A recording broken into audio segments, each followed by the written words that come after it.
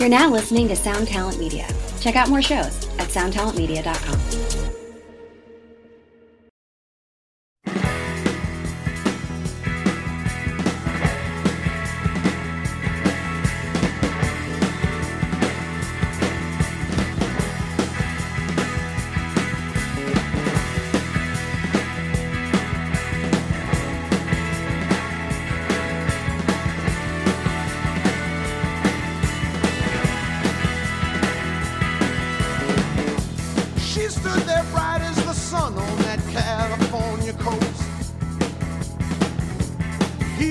Midwestern boy on his own.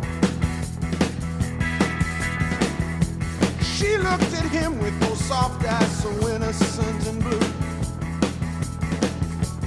He knew right then he was too far from home. Welcome to Axe to Grind, the hardcore podcast. I'm Patrick. I'm Bob. I'm Tom. Joining us today, I'm Dave. What up, Dave? How's it going, Pat? You know, pretty good, but you are going to be doing a lot of the heavy lifting for me this episode. I've got a bit of a stomach thing. I'm laying on the floor as I record this. You might be the ringer. I mean, I've seen you, Patrick. If I were going to pick heavy lifting, I would pick me. True. What's wrong with you, Pat? These muscles are small but dense. Pat, what did you eat? What did you eat? Like, because the last time you were like, I ate this. It was like 3 weeks old, but it's vegan, so it's fine. So I started eating bread again for the first time in like a month and a half, and now I legitimately, I know this sounds crazy, I fall asleep thinking about vegan BLTs. I mean, there's worse things to fall asleep thinking of. That's true. I mean, think about if I came from like Kosovo in the 90s. I'm sure there's a lot of things that you can put your head on a pillow going, oh yeah, my life sucks. And vegan BLTs is not one of them. So every night I just go, damn, I want that vegan BLT. And then when I get them, I got an excessive character. So I eat like 5 of them and then I get like real sick. And that's where I'm at now. So is that 10 pieces of bread? Yeah, it's a lot of bread. At one sitting? So what are you doing for your bacon? What are you doing for your bread? Are you using My Killer Bread? No, I'm using the Sprouts, whatever's on sale at Sprouts. And then listen, sorry, this is going to be a terribly interesting segment for the listeners. I can't wait to see how this ends. Patrick's bread addiction. Put it in the show notes right now. Yeah. What is the vegan bacon that's decent? You want to go Upton's? No, it's not Seitan? Upton's. Is it Benevolent bacon. Benevolent bacon's pretty good. Yeah, it's pretty good. The Field Roast people, whatever their company is, they make a good one too. You guys keep shooting this around. I'm going to take an actual look. Hold on. I mean, I'm going to run out of bacons pretty quick. So I will say, Tom, I stayed at the Comfort Inn in Los Angeles, aka the worst possible apartment with Eric and Patrick. Very nice apartment. They keep a nice house. Patrick has gotten his gains up. Looks like a healthy human. Okay. It's all the benevolent bacon. I just checked. Benevolent bacon is dope. There you go. Very good. So something must be working, though if we're talking heavy lifting, I still would go to Dave. So, but Patrick is in fine form. I appreciated the place to sleep and enjoy the Hollywood lifestyle. Did he make you watch Strife videos before you got to go to bed like it was a tour? No. Here's like some cold pasta and a Strife video. No, we ate sushi. My 7-year-old son went to sleep. Then we talked like slumber party style for a while, and then it abruptly ended. We all just went to sleep. It was good. Yo, Bob. Yeah. My girl said, so I said, Bob's coming with his kid. And she goes, how old's his kid? And I said, I don't know, like 4, 3 maybe. and then I took a photo of the two of you and your son. Yeah. And I sent it to my girl because your son's like a pretty adorable looking kid, and like the two of you look very similar. Yeah, so the two, because you're adorable. And he got and then the two of you sitting on a couch. I sent her the photo, and she just responds, "That child is not 3 or 4." Yeah, I think it was a little bit of a tell on your part of your lack of familiarity, but you did Easton did like you. He remembered the name of your comic book today, so that was good. That's good. I mean, Pat. Last time you guys interacted, Pat was in a different place, and it was. I true. think Easton was like, "I don't know about this guy." Pat, So- you so do I think realize you guys are friends now. we've been doing the podcast for like coming up on what is this? 4 years or 3 years? Got to be 3. No, it's December 2017. Right, so it's coming up on at the end of the 4. year. You interacted with him like probably 3 years ago, and you had a conversation with him. Like we had like adult conversations with. Yeah, like, but this is an example of me not remembering shit because when she asked me how old is he, I go, Yeah. he can talk and shit. I go, so oh my I go, god! I go, so like 3, you can talk, right? She's like, That's yeah, right. you can That's talk right. at 3, and I was like, Yeah, but all right, I mean, so- he can have like full conversations. Yeah, he reads look. books. That's what I'm saying. It's like I would have guessed 7 or 8. Tom, he read the first Harry Potter book on the road this past week. That's incredible. It's pretty good. What's he doing now? doing better than me. Right now, he is upstairs at Casa de Dave and Amy, and he is watching. What was he going to watch? He's going to watch some Disney movie he hadn't seen before. Watching The Crow. Yeah, I told him nothing too adult, and he's like, yeah, I don't want to get scared or bored. So you know, Smart kid yeah. for a 3-year-old, We'll see. man. What really? He's got his shit together. A very advanced 3-year-old in second grade. A 5'2" 3-year-old. What a fucking weirdo.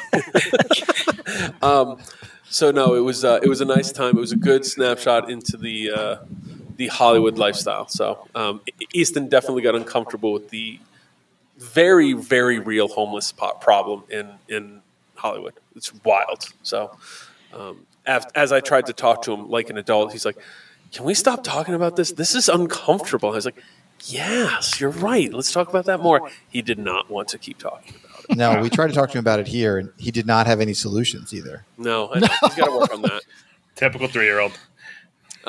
So before we get into it, let's do a quick thank you to our sponsors, Closed Casket Activities, Run for Cover Records, and the two we're going to focus on today. So you know what? I gotta sit up, right? I'm laying down, and I didn't even get my off. All right. Shout outs to our sponsors. Shout out to our sponsors, Closed Casket Activities, Boom!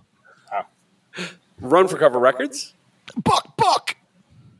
and our two focus topics today, Death Wish Inc. and To Live a Lie. Guys, where do we start? To live a lie. So one of the things that we say to people is a good way to support these sponsors is even if they don't have a new record out that you're particularly curious about or you haven't seen anything, please go to their distros and my favorite button, the new products button in the web store of tolivealie.com. Go to the web store, click through there, click that new product button. I'm going to suggest a new one, and then I think Tom is going to take us away. Maybe Dave can chime in too on an old one. I want to shout out the Thought Control Shock to the System 7-inch released by Not For The Weak. This is a band, I think, pretty much from South Jersey. It's that line of fast, straight up, early 80s hardcore meets late 80s hardcore energy. It's great. I don't know that it's really easy to get anywhere, but To Live a Lie has it. So I'm telling you, smash that button, get it in the cart. Let's give them, something new, something old. Tom, what do you think is a little recommendation on the old section? So this is new old. To Live a Lie's distro has copies of the Antidote Thou Shalt Not Kill record. Yes, that Radio Raheem just did. Yes, it's the LP. It's a 12-inch version reissue of the classic 7-inch. Yep. Yes. So it's the 7-inch, the 1982 demos, and then a live set from CB's. And it comes with a 12-inch booklet of just like old pictures and old flyers and shit. It's worth it just for the booklet, even if you own, the 7-inch 10 times over. Yeah, it's worth buying the 12-inch just for like the additional stuff and just kind of hearing the story and like from this I found out that Tommy Victor from Prong was in the earliest version of Antidote. I didn't know that. I didn't know that either. Yeah. No, I actually didn't know that either. Yeah, it's super cool, and it's all like the OG guys, just kind of telling Like the story giving notes and stuff too, right? Yeah, and there's old pictures and stuff that you that you haven't seen before. It's totally worth picking up. Yeah, and it's one of the best hardcore 7-inches ever. I mean, you can't go wrong. No question. And honestly, you could pick that up, or you could probably buy 125 of them, or buy just the 7-inch original. That's true. So that's the value. So you could pay $20 for this, or $2,500 for the original 7-inch. Yeah, Good Lord. and you get more stuff. So I mean, it seems like it's just a value based. Yeah. This is just bigger. It's larger as well. It is larger. It's just bigger. Shout out to the Antidote 7-inch. It's basically perfect. And Shout out to Radio Raheem. Yeah, Radio Raheem. They do such cool shit. Awesome. Yeah. They always put time, energy, and I don't think I've seen better reissues in the punk and hardcore world, period. No, and they have. I mean, if we're just going to talk about Radio Raheem, they also have the United Mutation reissue there. I bought that not only on vinyl, but I also did the old guy purchase on Bandcamp because I just wanted to listen to it on my phone. Nice. And I mean, that's stuff that I've been a fan of that record. I bought a bootleg CD of it in '98. Yeah. And it was a whole bunch of stuff I hadn't heard before, and they have a pristine layout. Yeah, and you can it's buy incredible. it from this great distro. Yeah, if you have not heard United Mutation, please check this out. Dark Self-Image, another one of the Radio Raheem reissues. And if you haven't checked it, To Live a Lie has copies, and not everywhere else does. So check it out, tolivealie.com. Boom, boom, boom. Next up, Deathwish Inc.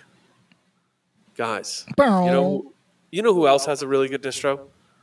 Deathwish Inc. Killer distro. So go to deathwishinc.com, and you know what I'm going to tell you to check out? I've already shouted out the Convulse Records, Candy Apple, Sweet Dreams of Violence 12-inch. Like that a lot. They have it. I want to shout out the Razor Blades and Aspirin zine, which they have I believe it's the newest issue, number 12. It's just got a huge feature on Ed Culver, the legendary LA hardcore and punk photographer. Hell yeah. I'm pretty sure you see some images in there that you won't see elsewhere. You have a feature by Ola from Quality Control Records, one of my favorite labels from the UK, one of the best labels in the world right now, and a lot more. This is done by Mike Thorne, guy who's been doing zines and photography for a long time, and it's like what can zines grow and evolve into in this new world that we have, where publishing isn't just to be honest, this is a glossy 8.5 by 11 full color zine that he soup to nuts does, and I'm still it's cool when a kid makes a bunch of photocopies and staples together, but then you see this, you're like, this is incredible. So hats off to this. I think it's one of the coolest zines going, and you can get it at the Deathwish distro right now. Shout out to zines. Shout out to zines, and also let's keep it classic. I want to ask Tom and Patrick. You guys are my resident Converge fan friends. Sure. The classic Jane Doe design, which is just the Jane Doe face, big on a shirt. Now available, 3 options. Well, there's 4 options. I'm going to give you 4. One is the premium asphalt t-shirt. So asphalt, like that dark, concert gray, we call it. So it looks like a faded black t-shirt. Okay. Then 3 tank top options. You have the spider black. Oh, that one's sold out. You have the black tank top or the white tank top where the image is inverted. Which one are you guys picking individually? I'm going asphalt. I'm not a tank top guy. Patrick? I got these guns. Why not a tank top?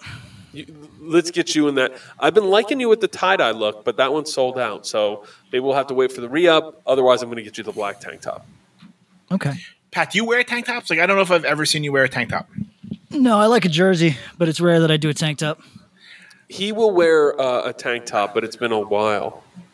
I could picture you playing shoeless, wearing olive pants and a tank top that you found somewhere. That's not far off. Yeah. I straight up, I don't care how I look anymore. Like in terms of clothes. In terms of clothes, I could not give a goddamn. Like, remember when you came home with the race car driver suit that still smelled the jumpsuit. Yeah. but it still smelled like what he burned in. It really did. Yeah, it did.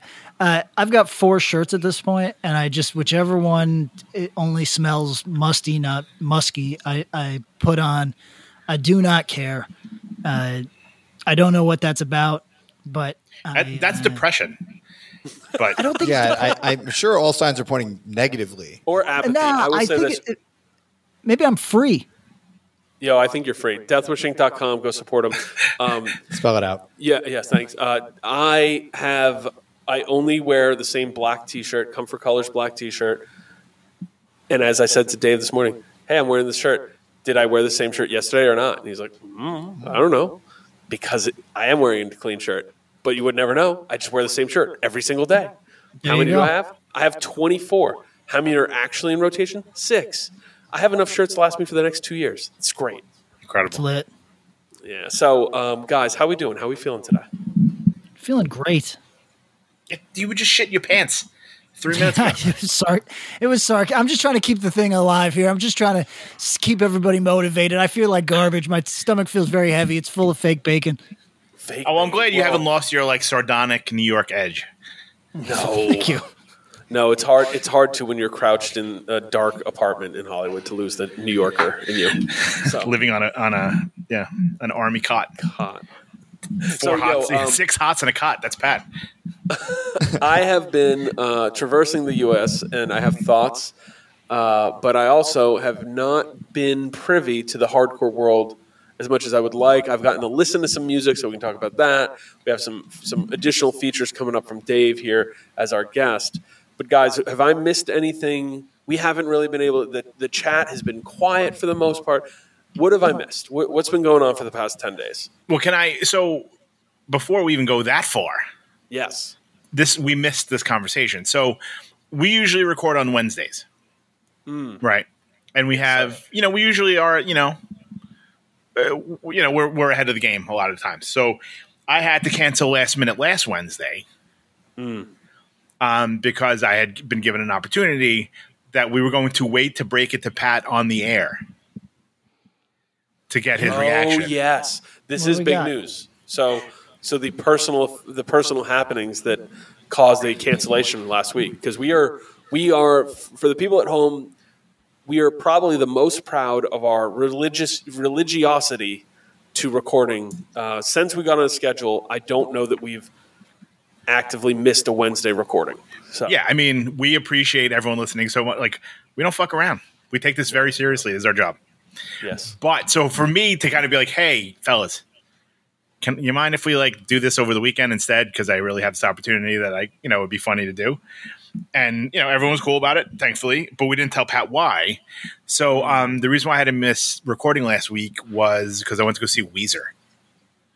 Oh, you risked your COVID life for the fucking Green album.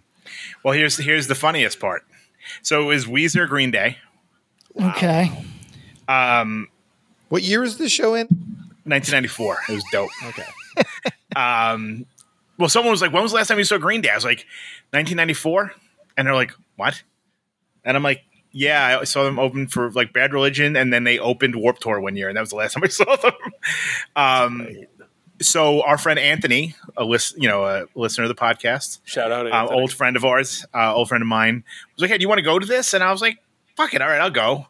And then as I texted him that I worked it out with the crew that I could take the day, he's like, oh, by the way, it's in a suite. Woo. And I was like, dude, I will watch Pat do fucking spoken word from a goddamn suite. You know what I'm saying? Are still available, Tom. Yeah. Giant Stadium. Let's see. So I just got to sit there.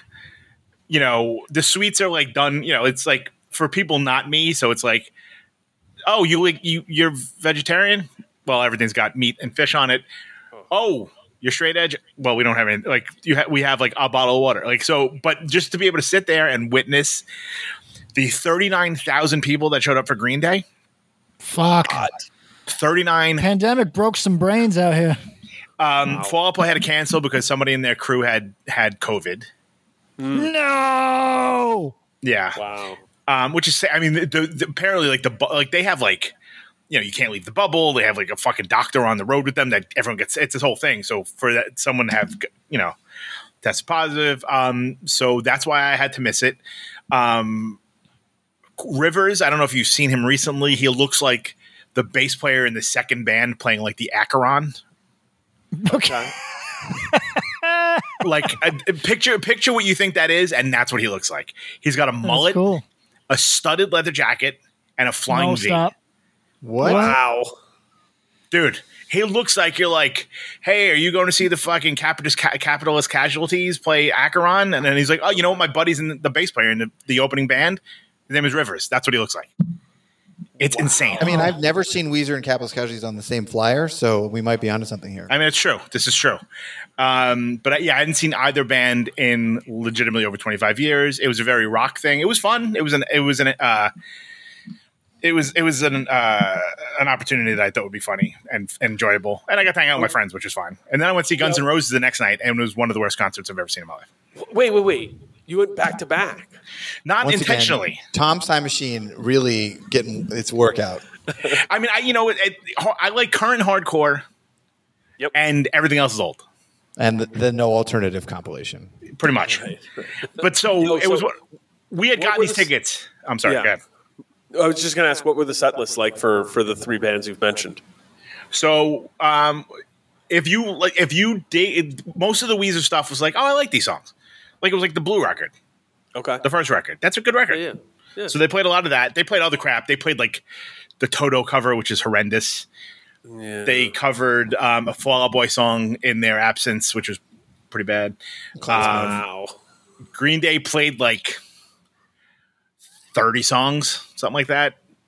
But it was like, you know, I mean, stuff from like the Lookout records, stuff from like the earlier shit, and then others. Like, so like if you're like a super fan, you will not leave like bummed. Because they play a nice, it's not like, you know, you go see a band, you're like, oh, they don't play anything before the third record. Like they literally play a little bit of everything. Right. And was this the Guns N' Roses show at MetLife in East Rutherford? Yes. No. Oh, Yes. it was? Okay. That's the one I went to with Morgado. I'm just looking at the set list via setlist.fm. That was me. I was there. You uploaded it? Yes, I took copious notes. It was kind of sad. It was like super depressing. You don't say. You know what I mean? Like I turned to Morgado. I was like, "Yo, old hardcore singers age better than this motherfucker." A lot of covers in here, huh? A lot of covers. A lot of like, "Hey, we're gonna play for like 4 minutes so Axl can walk off stage, change a shirt, maybe get some oxygen." Oh, no. And like he sounded like Mr. Hanky. That's kind of cool. That's kind of Like cool. he doesn't hit anything. Like apparently he sings to a backing track. That's what it sounds like. Yeah. You know where you are. You're in the jungle, baby. That's Ooh, it was about this. It was really fucking terrible. The fact our buddy Thorns was like, "Hey, I'm gonna leave, I'm going back to Queens. You can come with me." I'm like, "Great," and I'm like, "I'm walking out during November rain. Whenever the fuck that is, that's when I'm leaving." And I left, and I walked out to Just him. knocking on Heaven's Door, Night Train, Patience, and Paradise City. I'm cool with it. That's how bad it was. And Have they you seen Guns N' Roses before? Yes.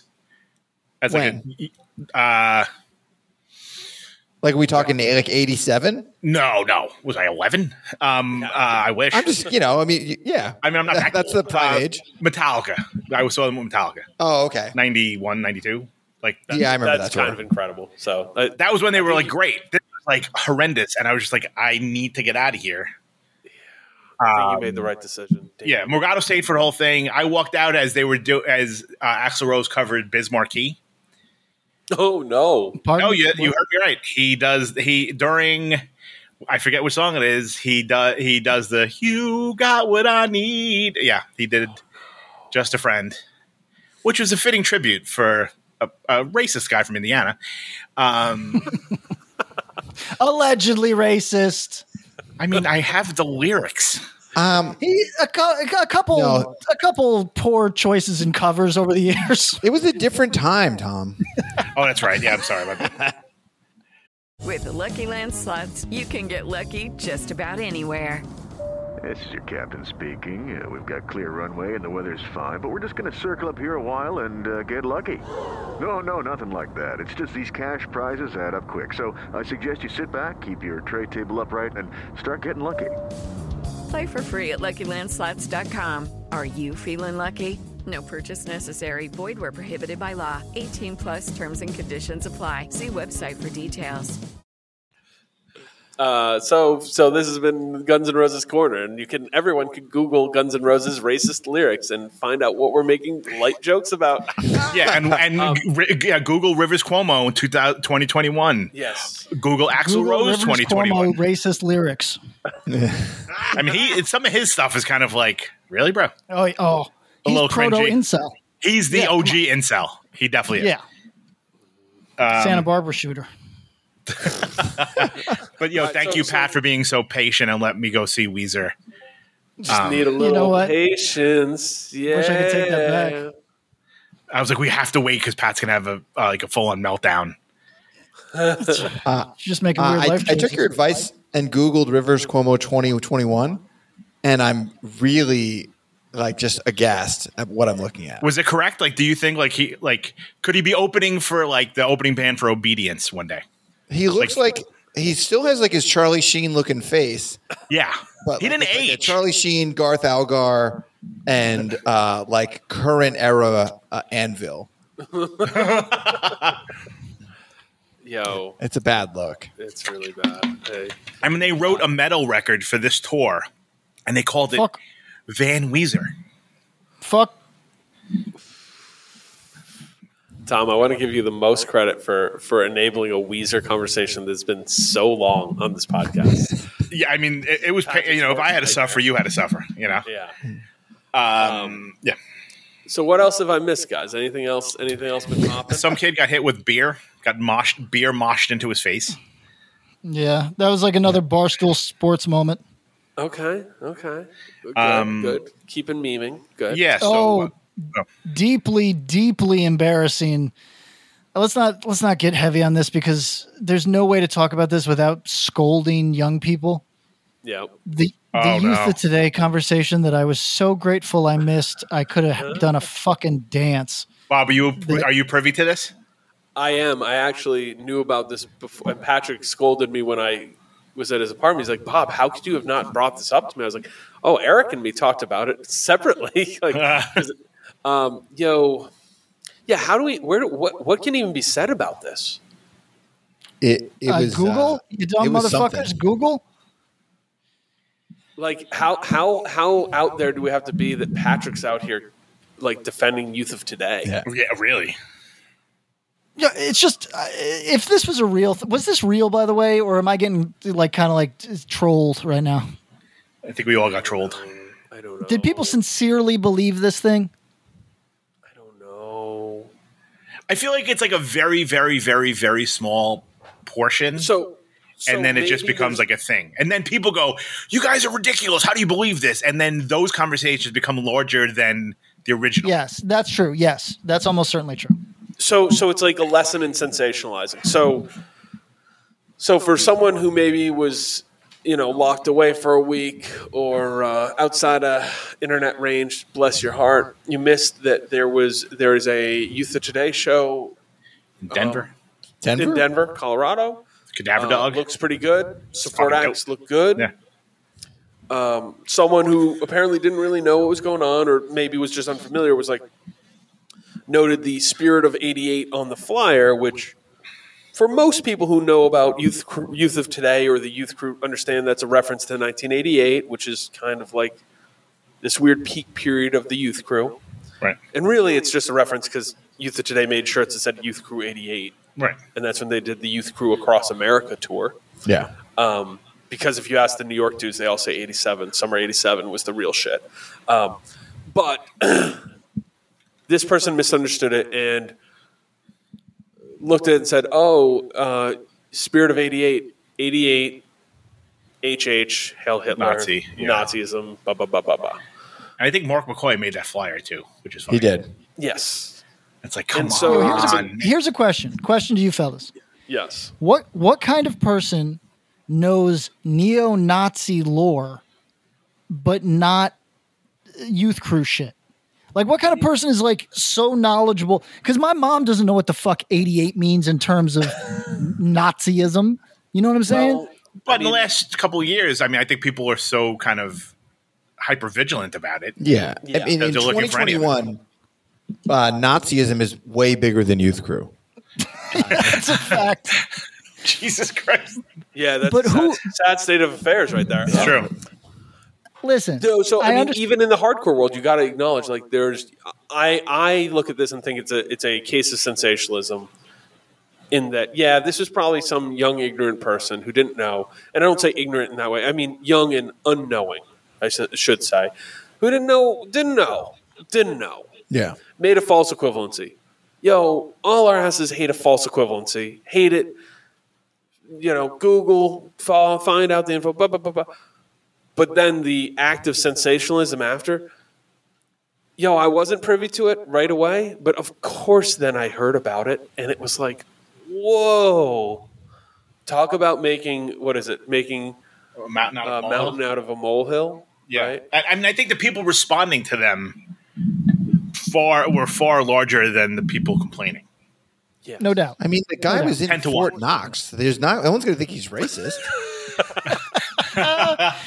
He's an appreciator of African American art forms. It's true. Make a train. Did you see the lineup for that? So Craig Ahead's playing bass Okay. instead of Walter. Yeah. Yeah. I mean, I guess I Walter's pretty think, busy. do they fall during the time of the Quicksand tour?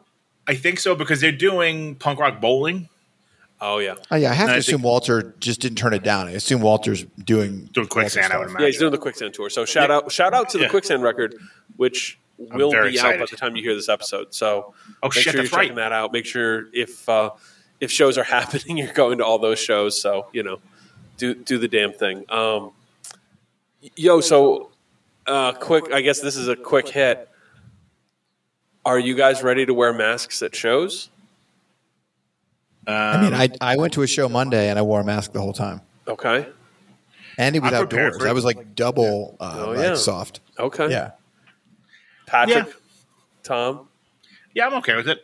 If that's, you know what I mean? If it keeps me safe and other people safe, like, we know Patrick's answer. So, I mean, Yeah. we can skip his answer so I don't fucking hop on a fucking cross-country train. And But I mean, if you're playing, like none of the bands playing wore masks, and Yeah. Patrick wouldn't be at a show he wasn't playing. So I think we'll be fair fine. point. Right. And he's not going to watch any of the bands before his or after his. So, I mean, it's like a 30-minute window of possibly, super spreader getting event, or right. spreading the disease. Patrick, you're all good right there. I mean, I could get into how it's just everybody has access to vaccination and this whole thing is nonsense at this point. The mask is, I fully understand, though don't agree with, but I understand the rationale behind a venue asking for proof of vaccination. Tom and I can fight like cats and dogs on what the implications of it are, the precedent that exists, and where it might end up in state courts. But I understand. I do not understand masks. private businesses. I don't They think can there's do what they I don't think there's any merit in a space where we all have access to vaccines. It's nonsense. That said, it keeps people from talking to me, so I'll wear it. Yeah, But I why mean, is it it- gets you out of yeah. a fair amount of conversations because people don't recognize who you are, which is Right. a perk. And your weirdness also keeps you from talking to people. So it's That's a fact. yeah, I mean, it's kind of like a double whammy. So like no one will ever talk to you because it's like that dude doesn't actually respond to my questions as I ask him. But I mean, I think, in terms of, I mean, I don't, so the vaccination thing, whatever, but like, I think masks just, if you want to wear one inside because, you may be vaccinated, but you don't want to, carry it out with you and give it to someone else, or, you can still get sick after you're vaccinated. Yeah. I mean, I get the point. So like one is to kind of keep you from dying. And the other one's like keeping you from getting like a really, really, really shitty cold. Okay. Have you seen people I think masks are going to be a thing for the rest of our lives. Oh, Yeah. I spoke to plenty of people on my trip that said I'm planning to mask for the rest of my life. Really? Yeah, more than two. Have you noticed anything crazy out there, Bob, in terms of like some places are acting like nothing ever happened? Well, I saw a lot of gas stations and truck stops, and Sure. there's a great mix. It was unpredictably. You would stop at one, and there was a 70-30 split where 70% of the people were wearing masks, and then you stop at others where, pretty much no one was. Yeah. And the thing I've commented is it's interesting because, I've had the assumption like, is somebody wearing a mask now because they're not vaccinated? It's like, no, that's probably not right. Yeah, that's not It's not them signaling, no, I'm not getting vaccinated. But it's nothing wild. I haven't seen it, but I will say, driving through the Southwest, driving to Texas, seeing some local news, this is going to all get pretty serious when it comes down to kids. And that's the thing that they've been talking about. And that's more of an interesting concern about variants. And, largely right now, we're still looking at similar impact. You're still seeing a kid get hospitalized, not hundreds. But if those numbers start to creep up, and as we're here approaching school year, that's where things are going to get gnarly. So my heart is out there to all the educators who are dealing with stuff still. My heart is out there to all the people with kids, and most importantly to kids. You gotta keep them safe. But that's where I think we'll start seeing rubber meet the road, is if there's a variant that comes along that starts killing kids. I mean, with the show I just went to, on the flyer it said, "Please wear a mask." So I did. The day before I went to a wedding, I did not. So it really just depends on me keeping up with the wishes of the event I'm going to. In the same way that you see shows where they're like, no bottles here at this venue. I think you can expect to not bring a bottle there. So because of the show I went to said, wear a mask, I wore a mask. And I didn't feel like getting in like a shouting match with the promoter. Otherwise, I've been to other shows this year that I didn't, but I think I'm just taking the venue's cue of what they prefer, and that's what I did. So everybody out there, feels right, go and do it. Yeah. What else? Let's get back to the mosh. Hitting people in the face with beer while moshing. Good move. It was a 2-shot. It was pretty wild. I sent Pat. I don't know if anybody listened to it. The Academics. Pat, did you listen to that at all? No. What's the story on that? So he's doing his own. So Academics is the dude that did the show with Joe Budden. He's an influence. He's like a hit rap / hip hop influencer, but like he's known for being like soft as baby shit. Yep. Like it's become like a joke that he's like. He's in on it. Like he is. Yeah, he's finally bought into like he's not like he doesn't puff his chest out. He's like, no, I'm a civilian at all. Yeah. So this is. I mean, it's a hard listen, but it's 3 hours. Did you listen at all, Pat? Tom, so check it out. We've got 4 people talking into microphones right now, and we're doing a baseline decent job of not being a nightmare to listen to, in my view, right? These 3 men, only 2 of whom are really talking for the majority of that podcast, cannot get it together to let each other finish a sentence. And their mic discipline is some of the worst I've ever encountered. And it is fucking torture. So no, I could not get I had to listen to the highlights. You should watch. YouTube has them like broken up, and you can also watch the video on like. So it's pretty much it's a pilot. It's the first one they did. So it's Academics has on Tekashi 6ix9ine and this dude Whack 100. Now, this dude Whack 100 is an older gentleman, but he's like an OG gang. I don't remember which one he was.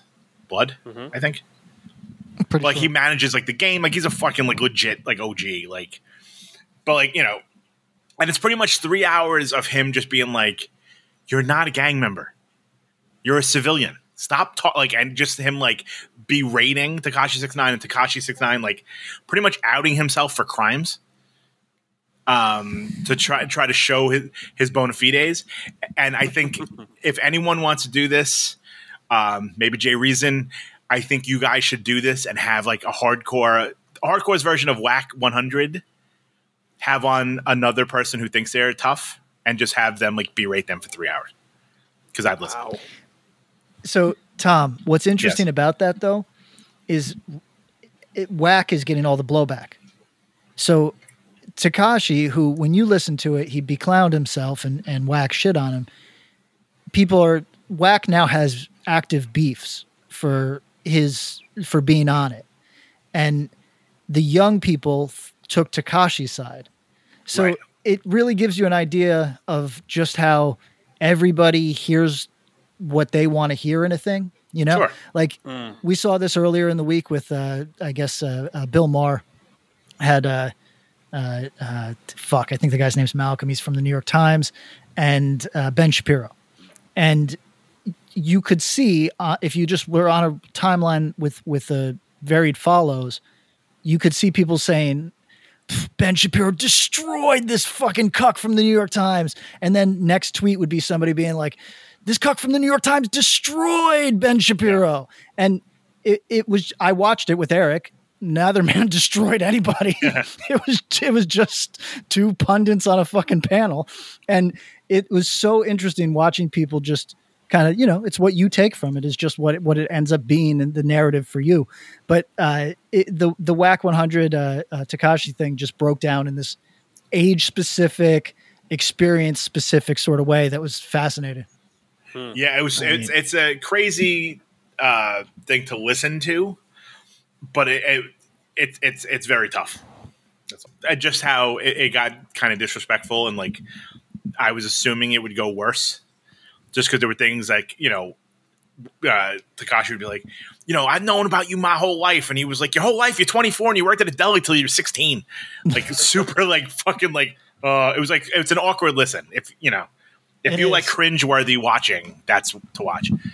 Same thing with if we talk, we were early in on doing the versus thing. Yeah. I don't know if anybody watched the Locks versus Dipset versus. Feels like that was everywhere. It was insane. And I legit thought it was going to be like what would Tekashi gain by doing this? Why would you go on a show like that just to get berated? And also, why would you go on a show that's 3 hours long? So Dave, check it out. You are taking Tom's narrative and because you respect Tom, so you just assume that that's the truth. But if you talk to a 19-year-old, Tekashi clowned Whack 100, and why would Whack 100 go on it? Good point. I listened to a pundit today, one of the kind of bigger YouTuber rap pundits that were like, damn, Whack 100 took the L here. You know what I mean? It's so whatever it is, 200,000 subscribers are going, really? Whack 100 took the L? And then, as Tom pointed out, a number of people, definitely anybody over 30, is going, why is Tekashi allowing himself to look like a fool? So again, it's there's a real generational breakdown. There's a real experience breakdown. And also, the guy hasn't put any music out in 8-9 months. Yeah. So I think this is a way to be I'm going to get my name back out there for better or for worse. Okay. And for him, all press is good press. Mm-hmm. Final thing on quick hits before we get to our audit, unless you guys got anything else. I got 2 quick hits. Oh, all right. Well, you guys start. I have news that's just hit the ticker that I got to hit. So Tom and Pat, you guys hit me with the quick hits. Quick hits. Okay. This one is really quick. I don't want any explanation. We can follow up at a different time.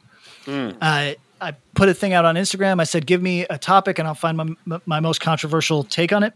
Oh, yes. And Dr. Connor, the straight educator, offered, he gave the hot take. So maybe he didn't understand the thrust of the question here, but he said, hardcore is better post 2010. Than any time before it, right? Than pre 2010? Yes. Give me no explanation. Give me your yes or no. No. No. No. Okay, I went with no too, but I was curious. I wasn't mad at that pose, and I think this is a full tease that we will revisit this in a very real way with extended answers. How about that? Sure. Okay, I'm with that. Can I say that I put in a submission to the give a hot take, and you didn't give a hot take on it, Patrick? I apologize. What was it? Do you know what it was? No, I'll try to generate one right now. All right, right now, salsa. Okay. I don't. Because you have I hot think takes on this. Well, I think doing anything the fancy dance? with salsa is misguided. I think that your best bet is a fresh chunky. Like a pico de gallo, right? Yeah. I think that if you purchase or even accept at a barbecue that you didn't pay for and everything's you're a guest. If you accept Tostitos salsa, you're weak. You're not a cool person. I think that you need a serious change to your life, and I don't respect you. Are you just of the mindset of the fresh from the grocery store section, like the clear plastic, no label, pico de gallo, and that's all? No, so that's my preference. But some of those, because they are just essentially refrigerated tomatoes, which sucks. That sucks, everybody. Don't refrigerate your tomatoes unless you are seasoning with a million other things to compensate for the fact that your tomatoes will lose all of their enzyme tastes the second you refrigerate them. I will sometimes go with a prepackaged that is got more, like, it just looks like it's going to be more flavorful than a refrigerated ass clear package that I don't like. If you get a Vons clear package, no. You're not accepting that at the barbecue as a guest. Barbecue, that's not a thing. Well, not at Kinlan. No, that's just refrigerated tomatoes. Your barbecue, yeah. Okay, all right. Just see, this is the spice takes that we need from Patrick Kinlan on salsa. Not so much like whatever the hell you like hardcore, H quarrel, whatever. Yeah.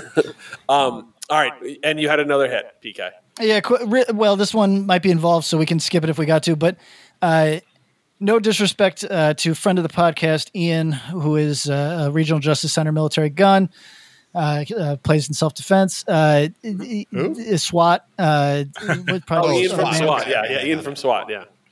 So Ian from SWAT, who is, unless we fire him this afternoon, is the director of the music video that Drug Church is doing, I think this weekend. My scheduling is not strong. No shit.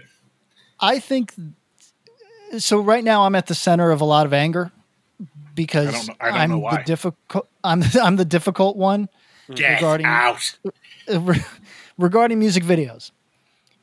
Just that? Is that where we're ending it? Well, those are just the parameters? That's the only equivocation you're giving us? You're just tough on music videos? It's a start. So I hate music videos.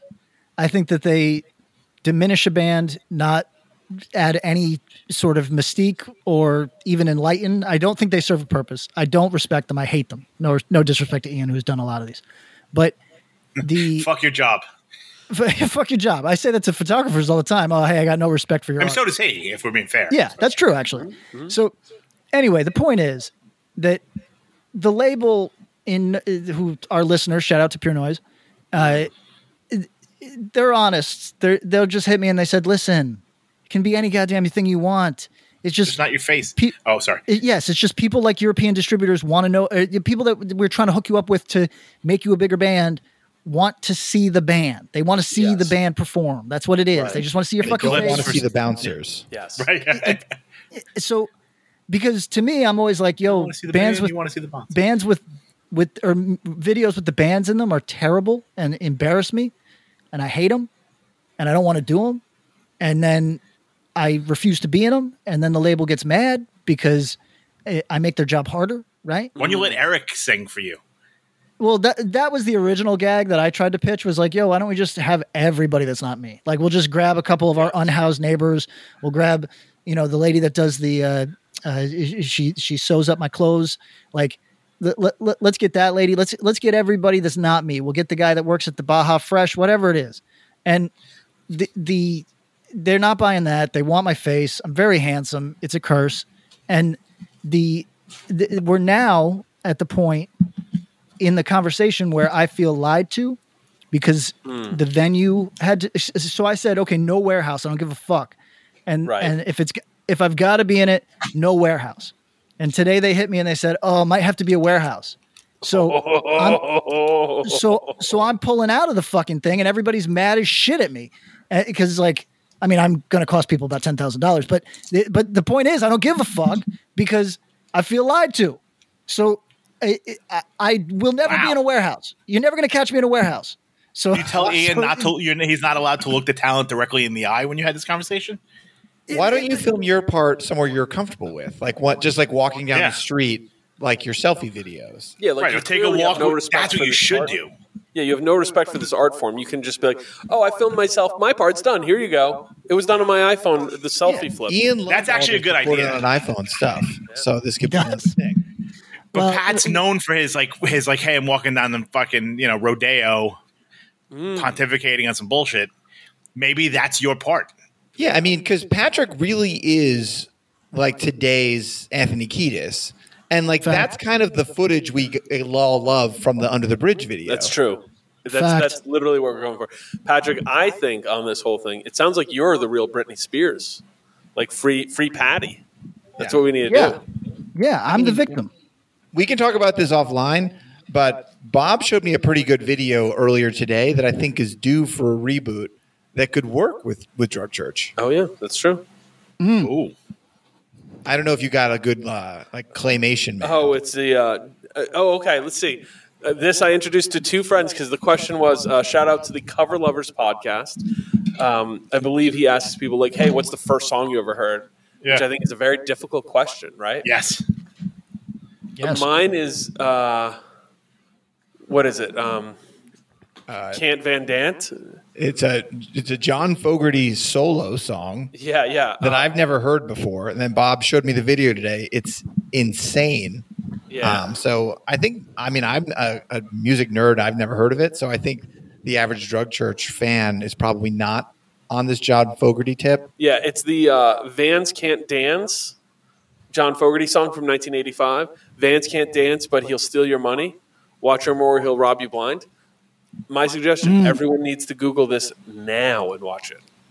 It's the first song I remember, and I like it a lot. And the music video, I believe, burned my brain, and this is the reason I'm messed up. So, thanks, Dad. Okay, do we have any other quick hits, or are we ready for our let's make this an annual audit. I mean, I think Bob's hyping me up too much because he asked me this on Monday, and Monday afternoon when I'm at work, so I didn't come up with. I came up with 6 things. Okay, I think that's a good start. And maybe I'll live hit the Instagram and see if we can get a few extras. So, okay. And then the only last quick hit, Turnstile announced the support bands for New York. Ooh, did you see that? So the Elsewhere show is a Kulu. Sick. Nice. Which is dope. And then the Irving Plaza show, which is fucking awesome, is Glitterer and Rule Them All. Nice. Wow. It's cool. Yeah.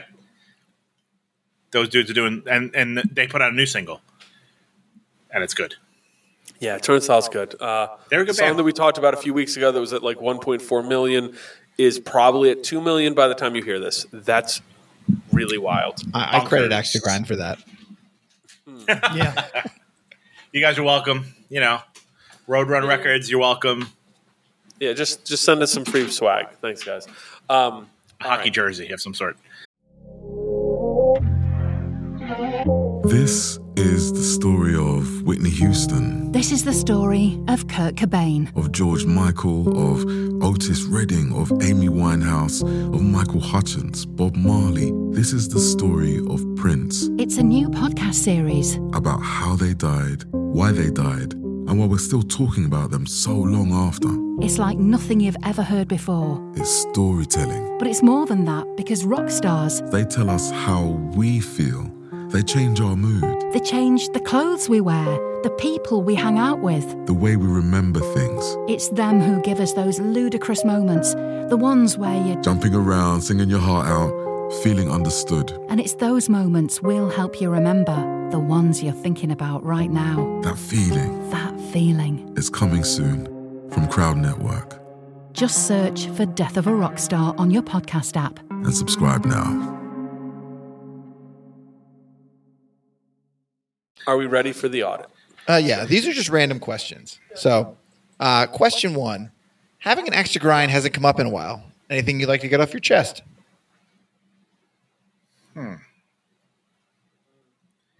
Let's see. Have we had, I think our axes to grind have diminished more so in our old age. I almost aired out a real piece of shit the other day, but I've decided that I'm no snitch until the fucking grave. You're going to get me on I'm the whack 100 of this shit. Like I always say, if anybody's got a personal problem with me and wants to like come hard with some threats or some DMs or even like say you're going to kill my parents, I'm never going to say shit on you. You can fucking try all that, because I realized the person that I got the most beefs with in life, they had a moment where they were like winning the other day, and I was like, I want to kick this motherfucker's legs out from them, the piece of shit motherfucker. And then I said, you looking in the mirror? And then I said, that's for losers. It don't matter how bad this person is. It's not, if I snitch, I'm no better. And then I just kept I hate that you do this because I don't know who you're talking about. And then someone's going to ask me like 3 weeks from now, and they're like, "Who's Pat talking about?" I'm going to be like, "What do you mean?" I got put it in the chat. I got no real beefs out there anymore that I'm aware of, but I've got one person that I can't wish well. And is it Tekashi? It's not Tekashi, but I can't wish this person well. They had a moment the other day where they were doing something good, positive for their life, and I had a moment where I said, "You don't deserve to win, you piece of shit." And then I swallowed that energy and said, it's got nothing to do with me. So all right. I got no axe to grinds. I'm you good. just grounded an axe against Ian and the video, Hype Williams and every video maker of the last 30 years. Listen, it's just a strong opinion that I got that music videos are fucking stupid. But Ian is have honest a music about video this. you like? And you know what? I went looking. I was like, okay, so Rival Schools video used for Glue. Yep. So I was like, because they were talking about filming the Drug Church one in a house and like kind of having a party going or something. I was like, okay, all right. I think the Rival Schools one was like that. I went and checked out that video. I cringed until my dick fell off and rolled down the street. Music videos are the cringiest things that exist. I mean, they had their time and place. I haven't seen any modern music videos other than like at the gym on the TVs in the background. But I mean, we all know that Most Precious Blood has a music video. No one's seen it. Oh, that's right. It's true. That's my axe to grind. Where's my fucking video, Pierre and Pat? I think it's not in Paris, but it's in Marseille. It's in one of the smaller, maybe the south of France. It's in the dome of the Dime Bank building in South Williamsburg where Pat showed it to us. He thinks I tell her I'm going to Paris. I'll meet her there with the Most Precious Blood video. She arrives at the station. I'm not there. Of course not. I'm not an idiot. I was in Berlin the whole time with the video. I mean, the Trustkill website's coming back, and we still don't have this video. I'm really fucking. That is fucked up. The Trustkill website. Trustkill.com is literally coming back. The label's not, but I think it's going to be like a history website or something. Interesting. Yeah. So try to track down that video. It exists somewhere. Yeah, for sure.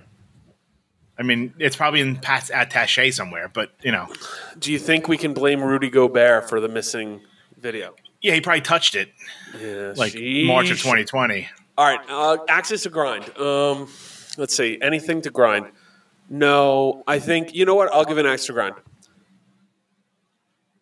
I really believe there's a lot of hypocrites out there who spend a lot of time online coming at people for crimes they didn't commit or for things that they think they maybe heard that they did a long time ago, and maybe they should suffer more. It's something we've revisited a few times here. And I'm not here to say that people who do bad things shouldn't be held accountable. All for it. Keep people accountable.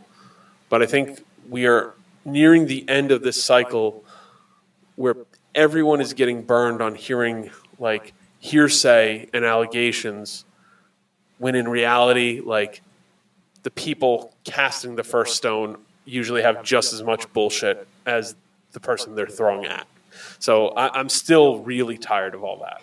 And I think it's like an exercise in futility that continues to do no one no good. Yeah, I would say the accountability era has been a bit of a failure.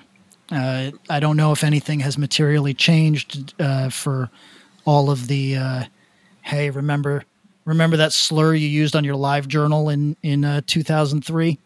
I don't think that changed the world. And I don't think that it significantly shifted the balance of power in the United States or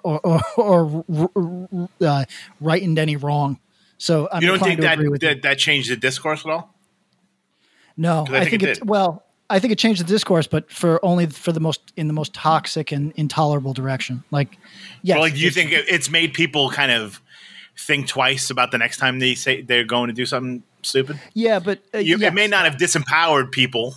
Yeah, but someone who likes to throw around a fucking F-bomb or whatever, well, will think twice before doing that. Tom, I wonder about that, because I think you're right. I think so. Yes, in the public space, that's been curtailed. Yes. That's where I was going to go.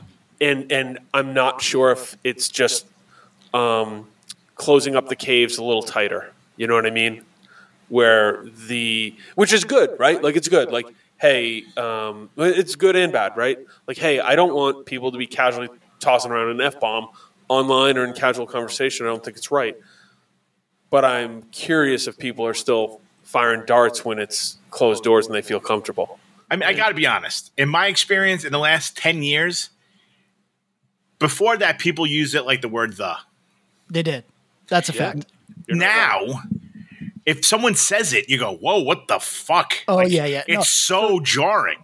So Tom's absolutely right. Like, for our listeners that are like 19, there was a time, like, if you try to jam up, say, a 40-year-old dude on using that word, we're talking about the slur towards gays, everybody, if you didn't pick up what the fuck we're saying.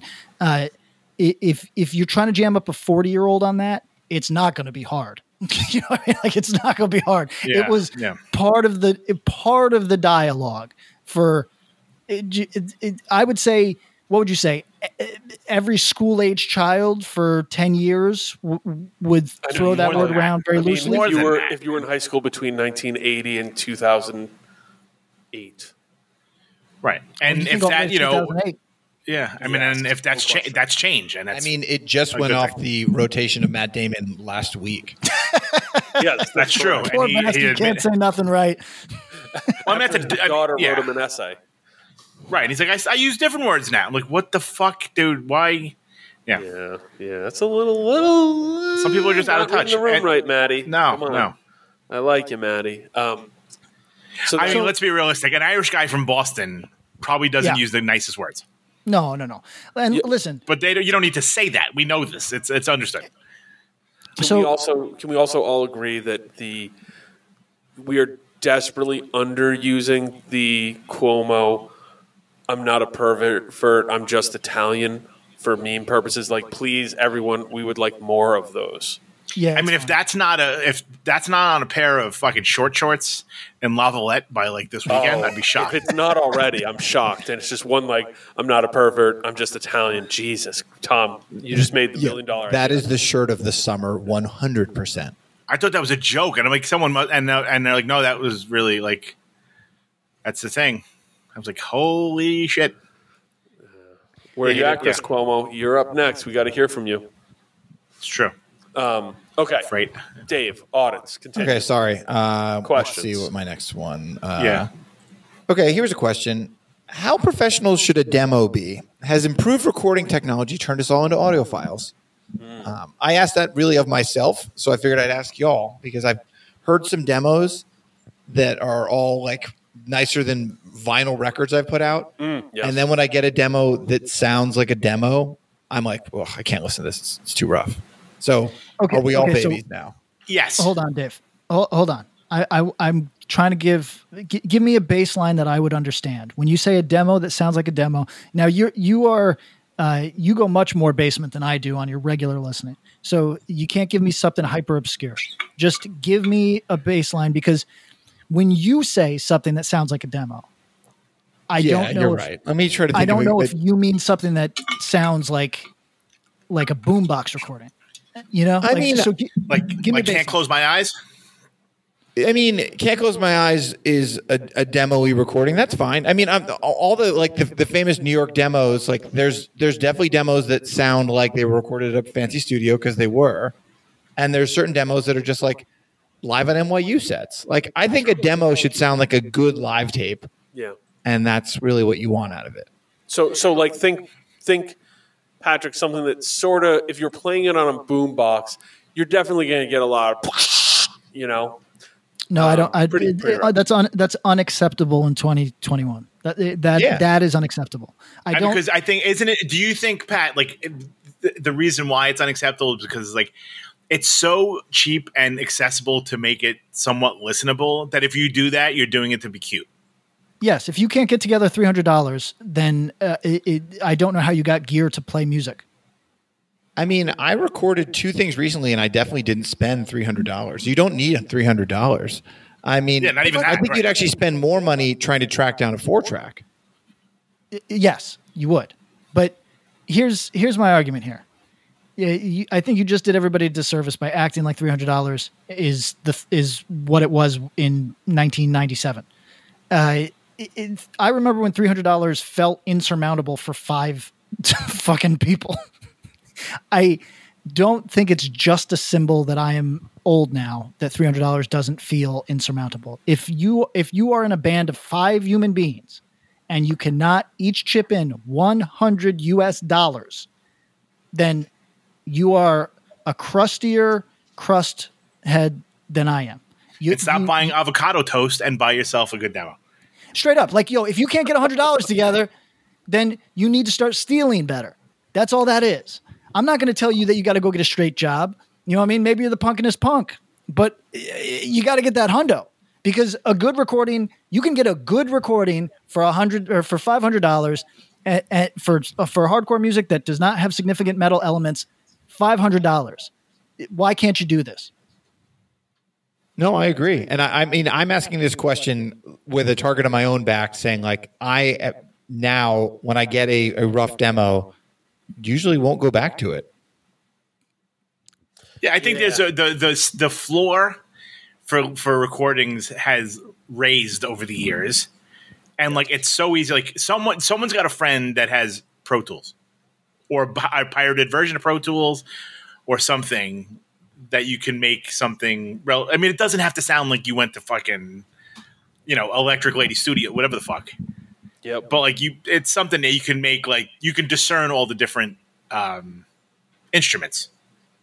It's a fascinating question because it's evolved, right? Like, and we're now at the point where, honestly, some of the sounds of these rough demos of the late '80s, even some of the '90s stuff, is a desired effect. There's certain drum sounds I'm like, yo, who wants this? What, really? But it's like, oh, it sounds like this, like, they're going for whatever. For whatever, this grind sound or this drop beat, like beat down sound, like that's what we want. It sounds like this 25 record. Cool, right? I'm like, no.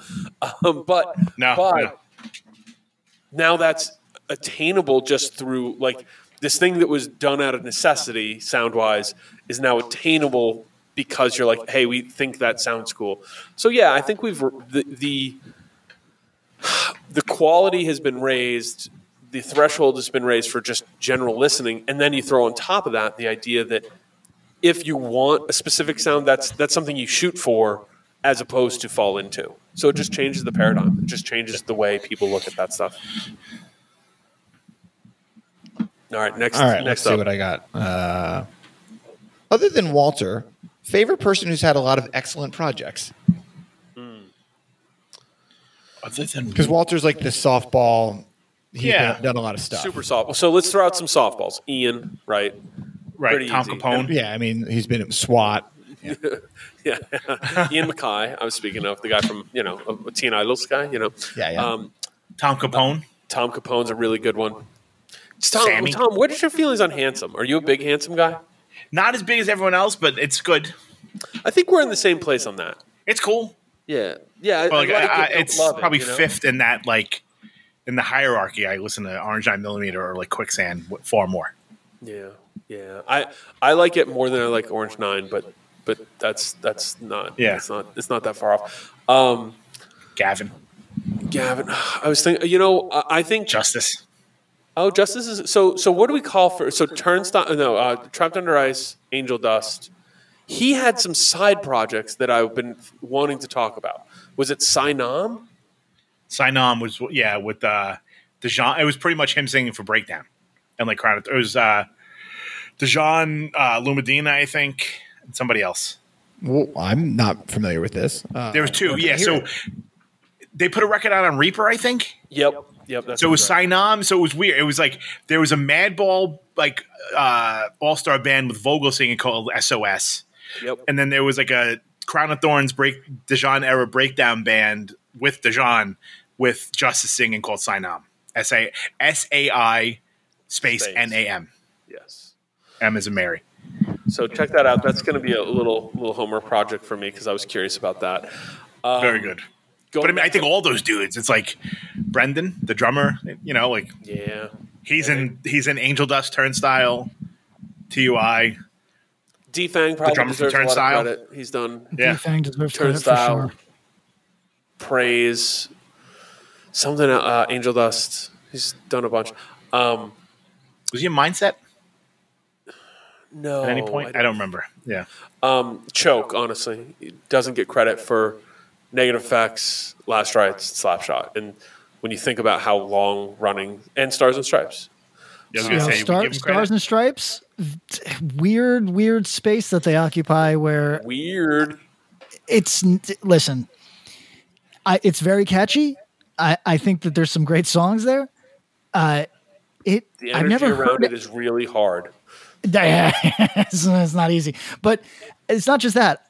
I don't know anybody into that style of music who disrespects it, which I think is maybe to Choke's credit here. It's for people look. I think it's far enough under the radar that people don't catch it. Yeah, that's probably true. I think our listeners should. Do you think most of our listeners have checked that record out? Yes or no? I'm saying 51%. No. No. I think I'm curious. I'd say more than 50% of at least checked out Slapshot, but I think then 50% of them have checked out Stars and Stripes.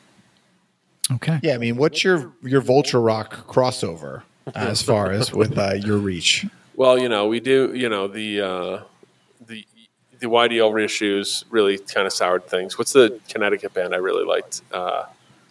From the late 90s, damn.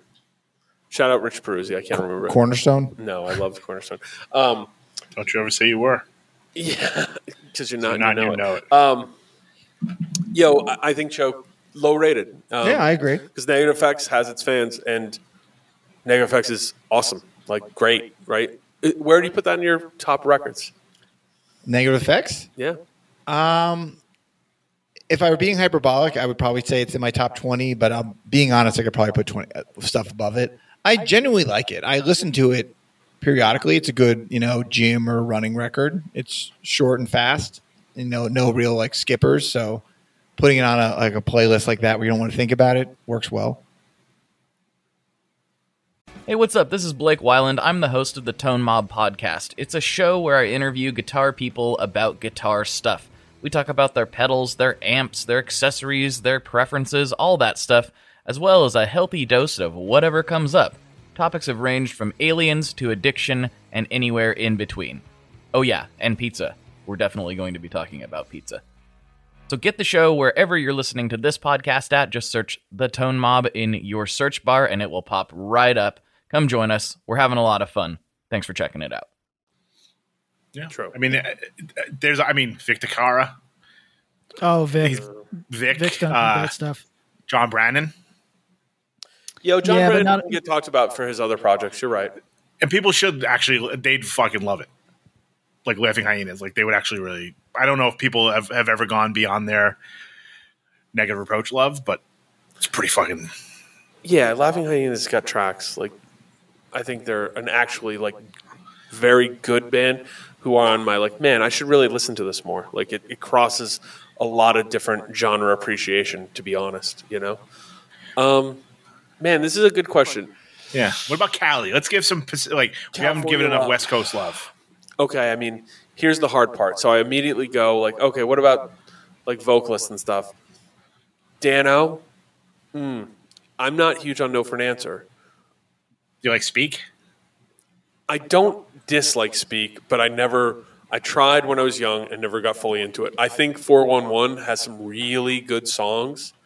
That might be his best band. Totally put it together, but some really Sure. good songs. The This Isn't Me LP is pretty good. You know, like Gary the Nation. answer for this one, like Cali, it might be some random like. I mean, Rob Moran. It could be Rob. It could be like the Hayworth dude who was in Inside Out and Hard Stance, and like you'd be like, oh shit, you were in like all these bands. Damn, you know. Hartfield actually did a lot of different bands. You know, Mark Hayworth. Let's see what he did. Have we already said Ian Hard is Stance, just like Inside Out. an all-time? Ian MacKay. Yeah, like he's Yeah. he's as softball as Walter. I think when you go through and go, okay, Teen Idols, Minor Threat, Embrace, Fugazi. But Not but an don't Evens forget. head. But don't forget Palehead. Don't forget Yeah. Egg Hunt. Skewbald. Yep. Egg Hunt. And then, I mean, if you haven't listened to the Karicki LP, I think it's really good. It is. One of my favorite records from a couple years ago. I think it just like catches an energy from that dude that you're like, you're still ferocious. Yeah. You know, like, and it's a different kind of biting, but it still has that. And when I say ferocious, I mean that like ferociousness of sincerity and like the stuff he's singing about clearly still resonates and means something to him. Like, I think that's one of the beauties of all this crazy shit is that whatever he was singing about when he was 18 really, really got him wound up. For him to sing about that now probably doesn't wind him the same way. But what he realizes and what a lot of people get as they kind of move through, I think the Quicksand LP will probably show that for Walter, is like, I am going to keep that energy and go in on the things that really wind me up now, which are different than what wound me up at 18. And I think that's like the beauty of all this nonsense. Sure. And the trick to a long-running career of doing cool artistic endeavors. Okay, here's a question. Brian Baker, who shares a birthday with me, since he has confirmed more missteps than steps, do we count Is that him? confirmed?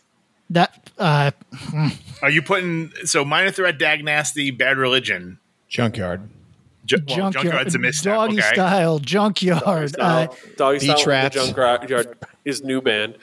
Is Beach Rats a misstep, or is it just It's a No, half not step. a misstep. It's not. It's the Fake Names band is fine okay. with Dennis from Refused and like two dudes from like Ignition, I think.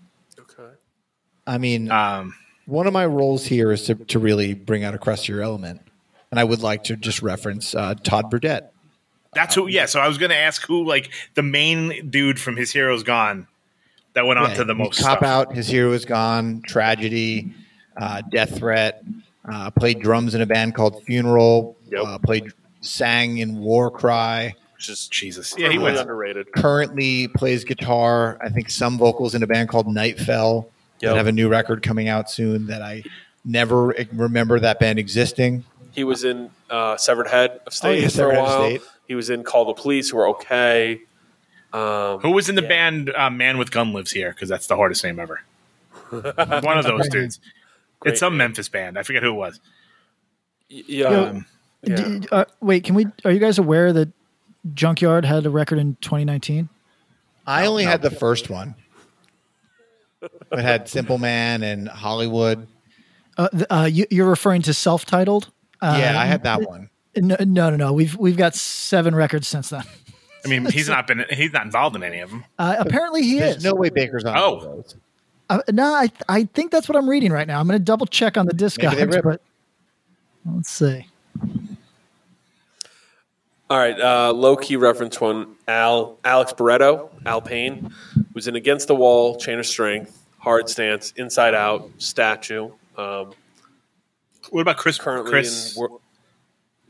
Chris, we should pull that up. Was in Alien Ant Farm. Apparently spent some time in Excel. Ooh. Currently doing World Be Free. So there you go. You're talking about Chris Bratton, who definitely deserves a nod. But the drummer from Chain and who was in he was Inside in Out? Justice League. Yeah. And Inside Out, yeah. But I think he might have been in other stuff, too, that doesn't get noted. Todd Burdett's a really good one. I was actually listening to the Nightfell record, and that's when I penned that question. That's good. How is that record? It's fine. Okay. Is it Bolt Thrower? There was like a band that I'm like, they're definitely just going for this. But I mean, I don't listen to Bolt Thrower all the time, but if you want a current Bolt Thrower, there you go. Interesting. Okay. Dave also mentioned the other Todd Jones. Yeah. He gets referenced. He gets referenced a lot, I think. Yeah. But an interesting, like you look through his career, it's Carry On, it's Betrayed, it's Terror, like the start Nails. of Terror. Yeah. Then you go into Nails, and he's got lots of little projects in between. Snake Eyes. He did some time in Internal Affairs. He's worked with lots of other bands. Some bands he's written for. Some bands he's just kind of been a part of their process. So like he deserves all the mention that he gets. And, you know, as somebody who's worked with him, like the dude takes his craft super seriously. And it's, and like also is thoughtful about it in a way that he doesn't get credit for. So shout out to TJ. Okay. Shout out for sure. Let's also do the Young Brothers who are prolific as fuck and try a lot of different shit. Right. Who from Boston am I forgetting from the mid 2000s era? There's Niraj, DFJ. DFJ. They play. I mean, he plays all instruments, but if you're a solid drummer, you're going to be in a lot of bands just by default. Yeah. So DFJ. Yeah. So DFJ and Niraj, both a lot of credit. Handsome Jim. Oh yeah, sure. Nate Newton. Yep. A Ram. Yes, a Ram for sure. But before we get off topic, how come you guys have never talked to me about the Buck Cherry album that features Brian Baker on guitar? Well, that's why the guy from Buck Cherry wants to sing Minor Threat, dude. You know? Yeah, I think that's one of the ones that's in the can, right? Coming up on a future episode. Yeah, that's the Buck Cherry deep dive that we did. Yeah, listening party. Yeah. Okay, because I was wondering why you hadn't brought up the God. The 2014 Buck Cherry record entitled "Fuck," such songs as "Somebody Fucked with Me," "Say Fuck It," "The Motherfucker," "I Don't Give a Fuck," "It's a Fucking Disaster," and closing track "Fist Fuck." Guitars by Brian Baker. So it's like a themed record. They stuck to. It's a concept album. It's a concept album that they stuck to. All right. What the fuck, Brian? That was the voicemail that was left by I. Mackay from. I mean, they probably were like, he was probably like, I have some of these like fucking like cock rock riffs that Greg Graffin won't let me use. Yep. I'm just gonna give them to this guy.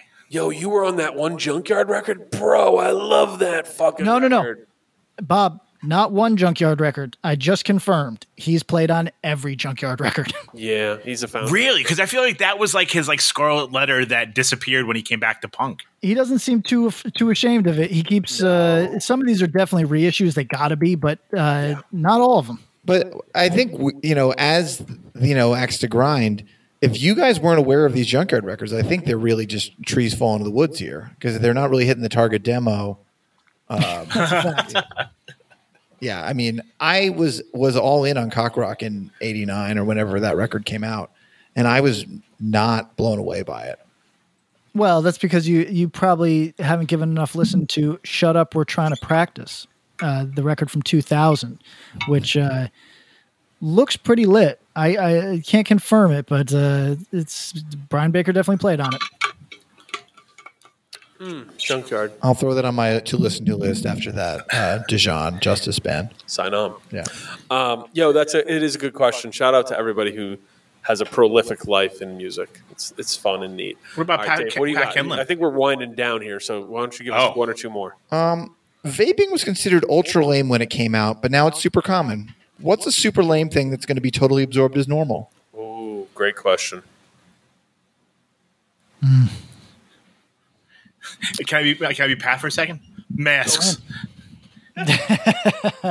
That's true. N95s. What is super lame? I mean, we've talked about this. Metalcore kind of reaching super saturation of this is lame and then crossing over in the same way that Screamo did. Like Radio Screamo was literally Slipknot. The kid from Slipknot died the other day, and I'm seeing how cool I'm seeing how cool Slipknot is, and hey, that's a change, everybody. Like, you can have any opinion you want, but that's a change. Yeah, that's a change. That was a big change. Yeah, because people like in that age group, and I totally get it. Like, it was Biohazard for someone in my age range. Yep. It was Slipknot, but like people that were like, yeah, Slipknot got me into heavy music, then completely swore them off, like they didn't exist anymore. And then in the last 3 years, it was like, fuck it, man, they got blast beats. Well, I want to give a shout out. Here's what it really is. The 20-year-olds are the ones who went unabashed and were like, no, Slipknot fucking rocks, bro. And the 30-ish-year-olds are the ones who they came around to it. They reclaimed. Yeah, they kind of. Yeah, the 20-year-olds influenced the older people to just admit that they like it. They recontextualized their dismissal of Slipknot when they got into hardcore, and now we're like, oh no, yes, I did love Slipknot. Yes, of course, they are wonderful. They are, and it's like, you freaking poser, you did. I mean, Limp Bizkit was being enjoyed 2 weeks ago, unironically. Yep. Yeah. Yo, Pat, how weird is it for you that Fred Durst was like, hey, man, it's too dangerous out here with this COVID. We're going to cancel this whole tour. Like that he's the voice of reason. Yeah. Somebody, I know somebody that worked with Fred Durst for a while. It said that he is a very cool, very reasonable guy. However, he also has some anxieties about how the popularity of his band. Sure. And I would be curious to see numbers. Like if those shows were all selling out and he canceled, then I would say, yeah, that's a very responsible guy. If the shows were half sold and he canceled, I would say that's a guy who's doing his best to protect his image. I mean, they were playing like Irving, like places that were far too small for them. Right.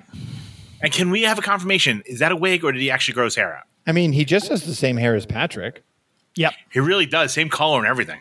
So here's a question for you guys. Music video. It's supposed to be all tight shots. Not that flattering for a band as ugly as mine, but do I keep this weird Lyle Preslar hair that I currently have, the haircut, or do I cut it into something a little bit more young? I think you go shaved head. I think, PK, for posterity, you should get it tighten up. Yeah. I know you're kind of in on the facial hair thing right now. Is this right? Are you feeling you're feeling your facial hair a little bit? Well, this ties into me not being very invested in my looks at the moment. I mean, you look like a beatnik poet. I was going to say, like, if there was a Disney movie about a catfish, like that's kind of the vibe your goatee's giving right now, because it's sort of thin on the corners and it's weird. So I look like the animal catfish, or I'm like a cartoon catfish. I mean, Patrick's just got like a real 1991 Sick of It All look going. You finally made it. He was going for Luke Kohler for the last 25 years. He's finally attained it. Yes. This is what he looked like when I saw him, actually. The first time I saw him is the look that I have right now. Pat, Can you cut your hair into a tail? No. So that's the problem, right? Is so I saw the first time I saw Sick of It All was like probably 1996 or something. So after he lost the tail. Yeah, he had lost the tail by then. I think you're currently cosplaying as significantly older due to your hairstyle, and if you cut it, you will look like the youngest member of Drug Church, and it's not close. And I know how you like to burn those dudes. Yeah, I think you should let hair and makeup make the call with this music video. I was going to shave. I was going to shave a few days ahead of time, so that there wasn't like a tan line on my face. Oh yeah. Always a smart move. Smart move. Yeah, you should dress up like the character from I Really Think You Should Leave. They're like, I have too much shit on. Like the fucking. I think you should just have a really weird shirt. What are they? The really Dan Flash. Yeah, get a Dan Flash shirt. Maybe like a $2,000-$3,000 really involved pattern. I mean, you could also. That's my axe to grind. People who make that their fucking personality every time a new season of that comes out. Boom, there you go. Yo, it is very funny. Yeah, you don't have to just be that. I think it's funny. It's a funny show. There's a I don't remember if it's No Doubt or just Gwen Stefani solo video that's relatively recent where she revisits a lot of her looks from her career. Oh, really? So I think Patrick could do that. Like he could have like a long hair wig and things like that. The Romulan haircut that we saw him have. Yeah. I think that the was white belt. That was a deep White fake, belt. maybe. The era where dude, it looks like you. His video partner in France. I think we do have more auditing. I think I'm going to take this to a Patreon. So shout out to everybody who supports us there. Shout out to everybody. Do you guys mind if we close this episode with a new track by the band Military Gun? Oh, no, that's exciting. I think their lead singer is a talented videographer. So Hype Williams. Okay, shout out everybody. Enjoy Military Gun.